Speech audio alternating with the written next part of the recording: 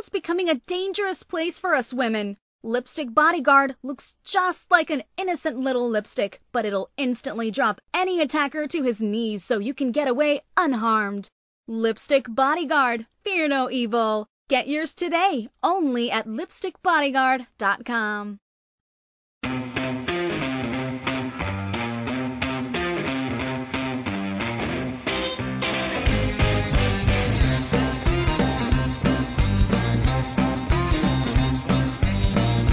What do you do when Plan A backfires and you're thousands of miles away?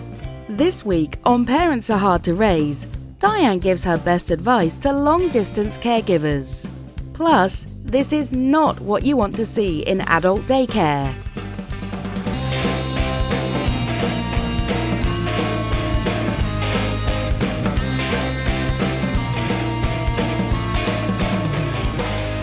Welcome to Parents Are Hard to Raise, helping families grow older together without losing their minds. I'm elder care expert Diane Berardi. So sometimes we in healthcare, we're losing our minds too. I walked into my office the other day, and I had told you where my office is, they have an adult daycare in the same building. So I see the nurse in charge of the daycare, and she's in the doorway leading out into the hall, and she's, got her hands extended, her legs, and there's a guy on the other side of the doorway, and he's saying, I want to go home. And she's saying, but sir, you're here now. Let's just look at all the other people. They're sitting there. She said, we're going to have breakfast. Do you want some coffee? He says, no, I don't want coffee. I want to go home. And she says, but we're going to be doing arts and crafts today. We're going to be doing all this stuff. Why don't you go sit and join the other people? And he says, no, I want to go home. And she said, and she's calling, she's going, Dawn, where are you? Elizabeth, where are you? And he's going, I just want to go home. And she said, do you have to go to the bathroom? He's like, no, I want to go home.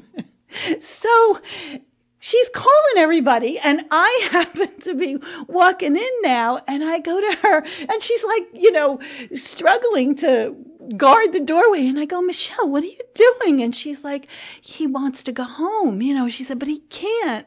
And I go, that's Mr. Smith. His wife is here. He drove his wife here to daycare. It's not, the guy wanted to go home. Yeah, because she's like, oh my God. She goes, I'm so sorry. And I'm like, oh my gosh, this poor guy is never going to be driving his wife here to daycare again. So, because she's like, and I'm wondering, because no one's coming to help me.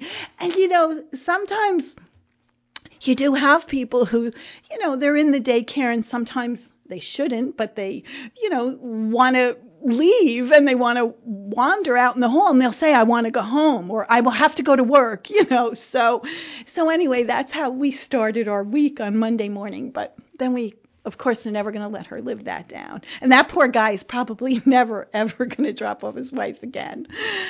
So I had some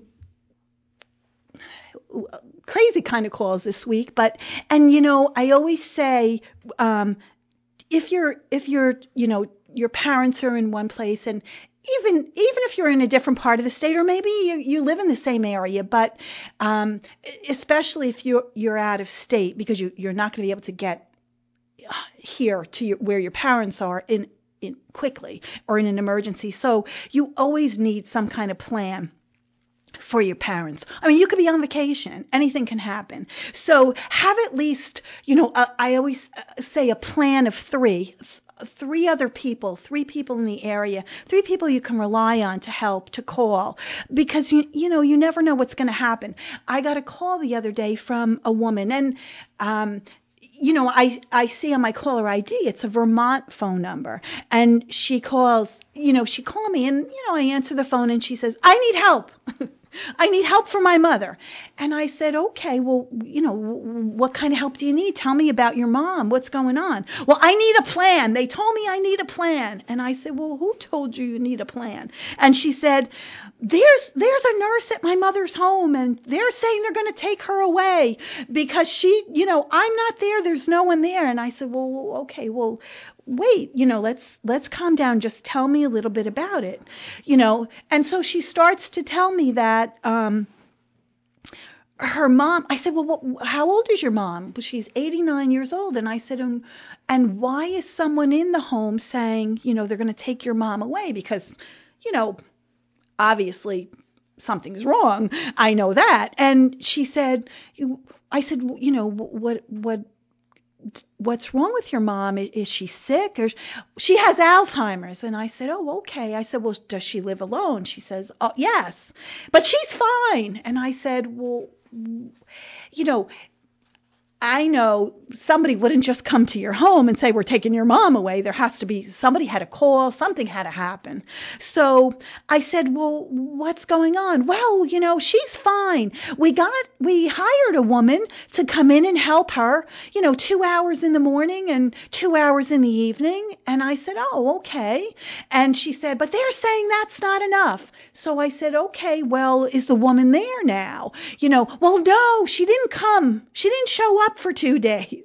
And I said, well, where did you find this person? Well, she's, a friend of a friend of a friend. Oh, okay. She says, and I guess they have a video cam. They have, so that they can watch what's going on in their mom's home. But, if you're in Vermont, your mom's in New Jersey, I mean, you can't do anything right there, And I said, well, do you have a neighbor or somebody you can, you can call? I said, and who is in the home? I don't know. She says, it's a nurse and she's very nasty. She's very mean. So I said, okay. I said, well, is there a neighbor? No, I think the neighbor's the one who called.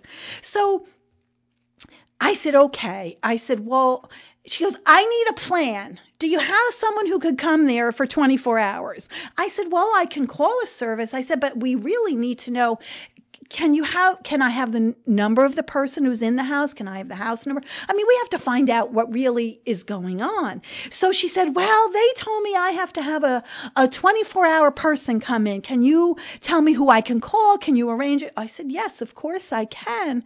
I said, but she goes, well, what would something like that cost? So I said, well, ballpark, this is what it might cost. Oh, we don't want to spend that kind of money. And she hung up, and I'm thinking, wow, okay, well, I don't know. So a little while later, a friend of mine calls, and she's a director of nursing in a hospital. And she said to me, listen, I gave your number to an acquaintance I know from church. She said, the woman called me and said, I have this relative who needs help for her mom. I said, oh, okay. And she said, I gave her your number. I don't know anything about it. She said, I just know that the daughter lives in Vermont and the mother is here. And I'm like, oh, I said, well, she did call me. I said, but she doesn't want the help. I said, and I'm not sure, who's in the home. I said, but I just got this call. So, you need a plan of 3. You need 3 people you can call. I don't know who was in the home. I don't know. It could have been, Adult Protective Services. I mean, here, we have Adult Protective Services in New Jersey, and there's a number in every county that you call. And I mean, and they come in, if they get a phone call where somebody suspects that a person, a vulnerable person is in a home or in a facility or something and there's some kind of suspected abuse or neglect. I'm not sure if they were in the home, but, the friend of mine had said to me that, well, I know her, I learned from this acquaintance, they said her mother has Alzheimer's and she hasn't gotten out of bed in 2 days. So maybe the neighbor hadn't seen the mom, hadn't seen someone come to the home to get help. I don't know. You don't know who calls. Anyone can call. I mean, even in New Jersey now, they made it mandatory. They amended the law where they made it mandatory for any healthcare professional or a firefighter, a paramedic, an EMT, a policeman, that you have to report something where you think there's some type of vulnerability, for someone. So, and with Adult Protective Services, I mean, they can't just come in and remove a person out of the home without a court order. They can't force a person to accept help, or, they can't move someone without the person being agreeable, or they have legal representation. So I wasn't sure. I'm not sure what happened. I don't know. But, if you're not in the area or you're on vacation, even if you are, you may be in a lawyer in court, and you can't just stop what you're doing. So just have a backup. We always say that. And even if, you have a parent and you have two parents and one is taking care of the other, you still need that backup of three. And again, you want to watch out for that caregiver, because I got another call this week from a son who he was on vacation and he got a call, that his mom, who she had a stroke and she was in a wheelchair, but his dad was caring for her. And, he was getting help in the home. She was getting therapy. But what happened is his dad fell in the bathroom.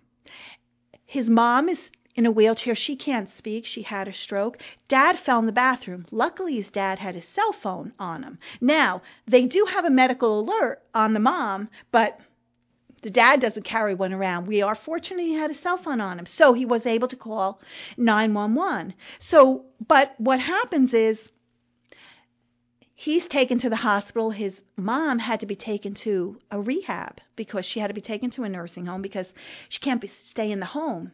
And they couldn't get in touch with the son initially, so there was nothing that could be done. And so, but the dad we come to find out, the dad hadn't been feeling well for quite a while, but he didn't tell anyone, and that happens a lot with the caregiver. They're taking care of their spouse, they're taking care of their mom, they're taking care of their dad, and they don't say, and they themselves, they're not going to doctors, they're run down. So here you have now, his mom's in a nursing home, and, probably they have to set up now speech therapy, physical therapy, occupational therapy. We don't know how long she's going to be in there, and dad now he fell, and they found out, he has all kinds of problems. So now he has to be taken care of. So we don't know what's going to happen. When is the mom going to come home? The son ultimately wants to get care in the home so he can bring his mom home and she can continue to work on getting better. But these are things that happen. So if you have that backup plan, those three people that can help, people who have a key, somebody else to get into your mom's home, could be a neighbor, could be a friend. Neighbors are great. And especially if people live in a retirement community, neighbors know everything that's going on. Sometimes you want that, sometimes you don't. Sometimes you have a close neighbor, they have a key, and they can call you, they can call somebody, they know another relative or whatever. In this situation, there was a brother-in-law who lived in the area, but he himself was on vacation. So you need more than one backup. It happens. So these are things I just want to warn you about. A happy story. We did set up care. Here, there's a family. There's an elderly man that I got a call from a sister-in-law. And he had care. He had fallen. He lives alone, and apparently he was born with a disability, and it's kind of like a Parkinson's. And he also has some kind of whatever this illness is. It affected his eye and his face, and he has features that are kind of distorted. And so he lived with his parents, and then he lived alone his life, and he could take care of himself. But he's in his 80s now, and he had fallen, and he came out, and he got some help through Medicare. He was provided with an aide, and so he got the help, but that doesn't last long, maybe 4 visits, maybe 6 visits. So his sister-in-law had called, and she had told me that they all do different things. He has a niece who pays his bills, and she cooks meals, and she goes and spends a day with him. His brother-in-law goes and cleans. And so they all have backups, but she felt that they needed some more help. So we were able to get him some help in the home, an aide to still come and to help him. And what was the great part about it was he said, "Oh, I really like this aide. This really worked and this helped." So that's a great story and everybody feels good.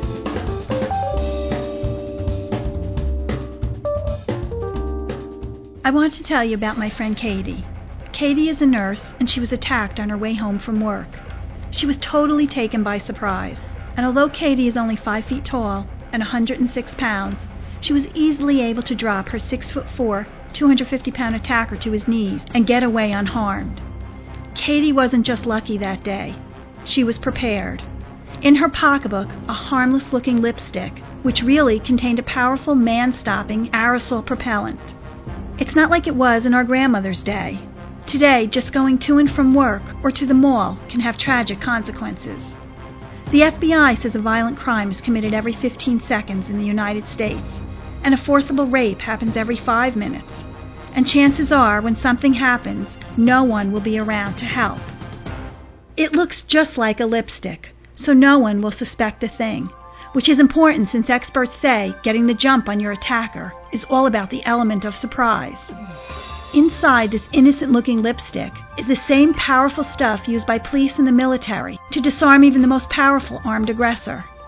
In fact, National Park Rangers use the very same formula that's inside this little lipstick to stop 2,000-pound vicious grizzly bears dead in their tracks. It's like carrying a personal bodyguard with you, in your purse or your pocket. Darkness brings danger. Muggers and rapists use darkness to their advantage. We all know what it's like to be walking at night and hear footsteps coming at us from behind. Who's there? If it's somebody bad, will you be protected? Your life may depend on it. My friend Katie's close call needs to be a wake-up call for all of us, myself included. Pick up a lipstick bodyguard and keep it with you always. Were you ever young?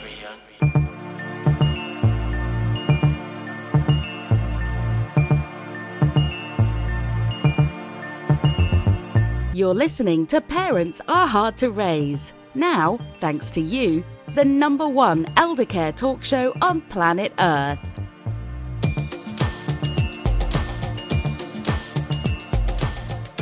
I want to just mention Lipstick Bodyguard.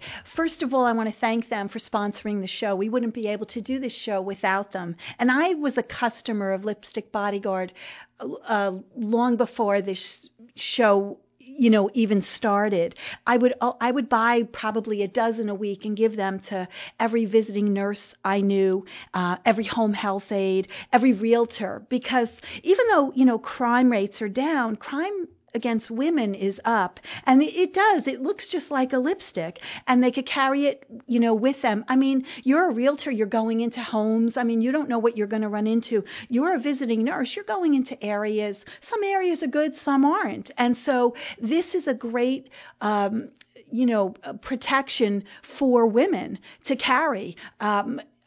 Someone had told me, that I had given it to them. They even went into a Mac machine. They have those outside, you have to scan your card, and they went into the bank, and it was on off hours. It was at night, and somebody walked in behind them. So they didn't even realize someone was behind them, and he's like, get me some money. And so she had the lipstick bodyguard in her pocket of her sweatshirt, and so she was able to, spray it at him in his eyes and call 911, and she was able to get out of that situation. So it's really a great product.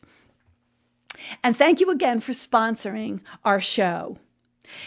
So I had a call from someone, and they had asked me to check out an adult daycare in a certain area. And so I went and visited the place. And, I had talked to you about when you go to if your mom or dad, you want to have them attend an adult daycare, you want to go check it out. And this place, it was dreary. It wasn't well lit, and it wasn't, the people were just sitting there. And this was for people with, it was a social daycare, for people with dementia, but, no one was engaging with the people. And the staff was kind of all sitting and talking among themselves, and the people were just kind of sitting there, and I guess they had these coloring books in front of them, but it was nothing that, I want you to bring mom or dad to, nothing that if you check out a daycare like that, no, you have to remember, first of all, we don't want it to smell. We want it to be well lit.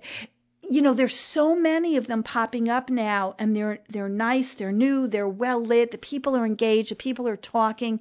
I don't know what these people were eating, but it wasn't something that you would want mom or dad to be eating. And so when you go look, you want to make sure it's something, it's not like not like an old classroom, or an old grammar school that we were used to. And they had this guy in there, and he was playing the piano, and the other guy was playing the guitar, and they were singing rock and roll music. Well, these people weren't listening to that. They hadn't.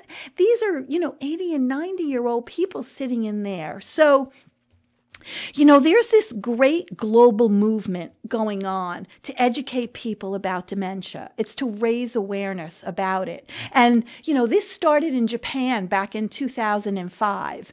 And now there's like 33 countries involved.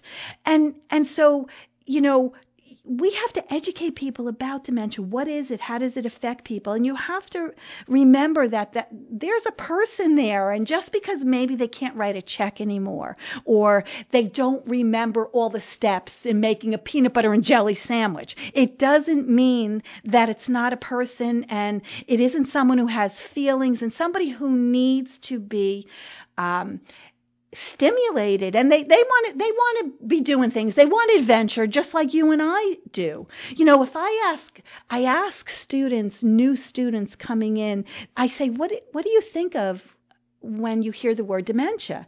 And people always, they give you these negative words, hopeless, depressed. They picture people just sitting there, with their head down, or sitting there giving them, just there's nothing, no emotion showing in their face. And that isn't true.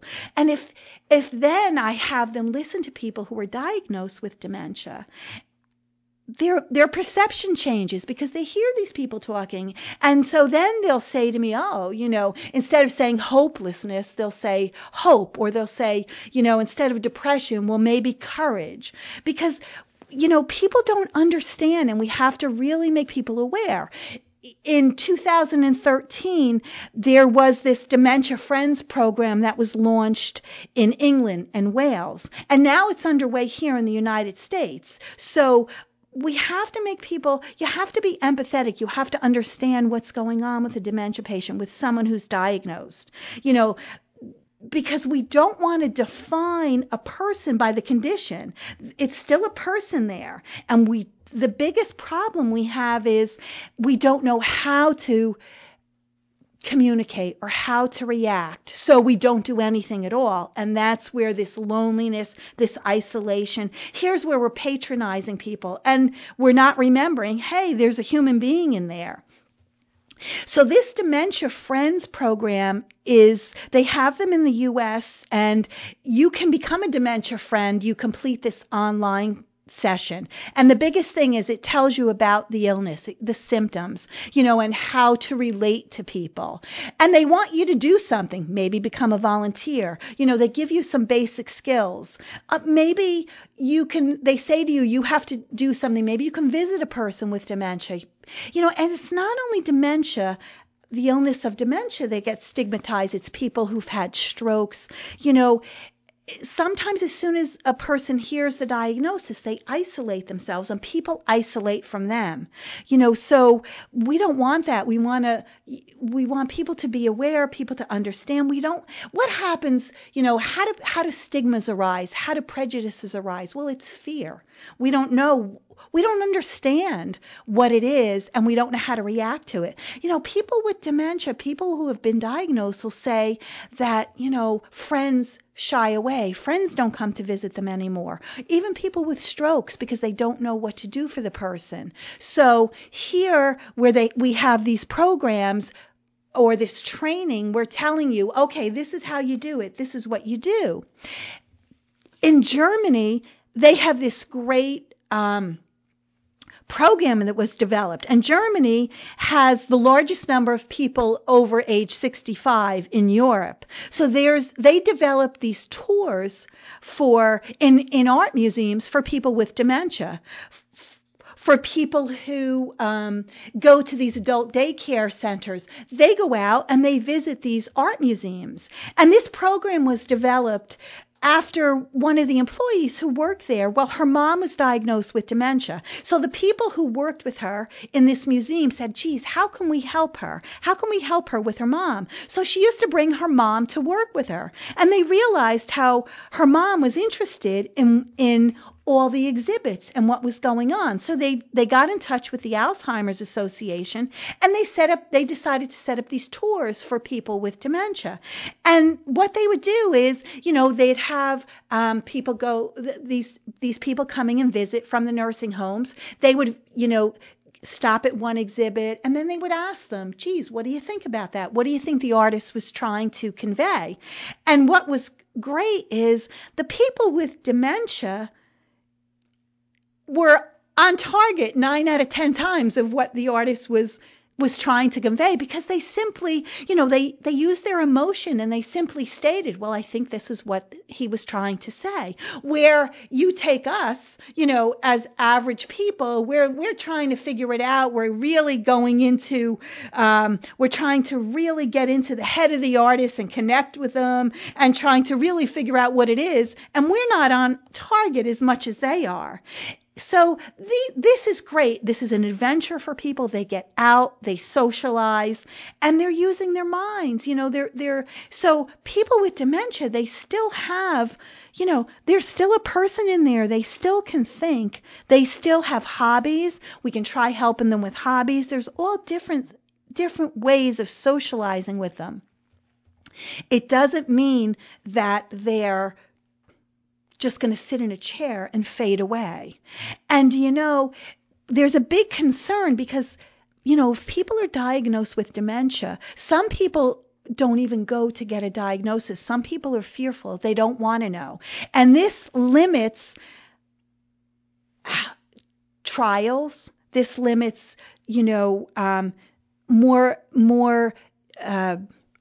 progression in Alzheimer's and dementia, and how we can help people, how we can have programs, all the testing. Because, some people say, geez, sometimes if they're afraid that they might have something wrong with them, they might have started with dementia, they don't get evaluated. They don't want to hear the diagnosis because they're afraid of what's going to happen. And they say, what am I going to do anyway? What does it matter if I already have the disease? Well, it does, because, they can be in a trial which will help other people. They can help other people by, you never know what's going to happen or what cure is going to come. There is no cure right now for dementia, so people say, oh, forget it, I don't want to know.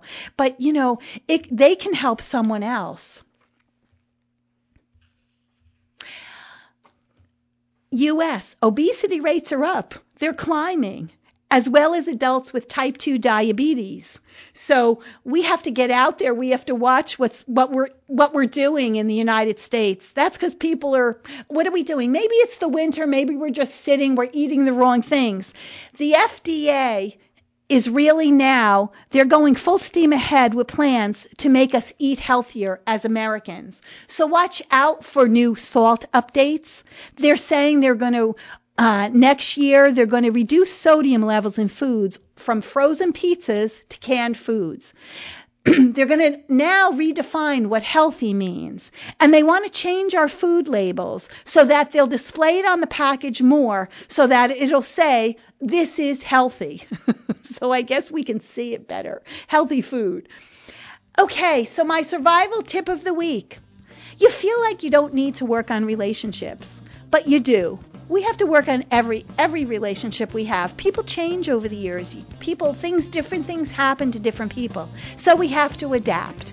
We have to adapt and work on the relationship as the person is now. So I hope today's episode was something you can really take away something just to understand, geez, these are the things I have to talk to my parents about. Remember, the very best conversations happen here at ParentsAreHardToRaise.org. So please go right now to ParentsAreHardToRaise.org and leave a question, a comment, so myself, our team, and the entire Parents Are Hard to Raise community can support you. Share as much detail as you can, because thousands of people come here each week for insight and inspiration. And you never know, your story may give someone else exactly what they need to live more fully right now. One of the things we're all striving for is community and connection, so please join us. If you found something helpful in this episode, please subscribe on iTunes or iHeartRadio. This is episode 53. I'll be so grateful if you'd share this episode with friends, with family. If you found something helpful in today's episode, episode 54, please subscribe on iTunes or iHeartRadio. I'd be so grateful if you'd share this episode with your family and friends. Parents Are Hard to Raise is a Counterthink Media production. The music used in this broadcast was managed by Cosmo Music, New York, New York, under license of Broadcast Music Incorporated. Thank you so much for listening, and I look forward to reading your comments. Can't wait till we meet up again next week on the next episode of Parents Are Hard to Raise. Till then, question everything. See you again next week.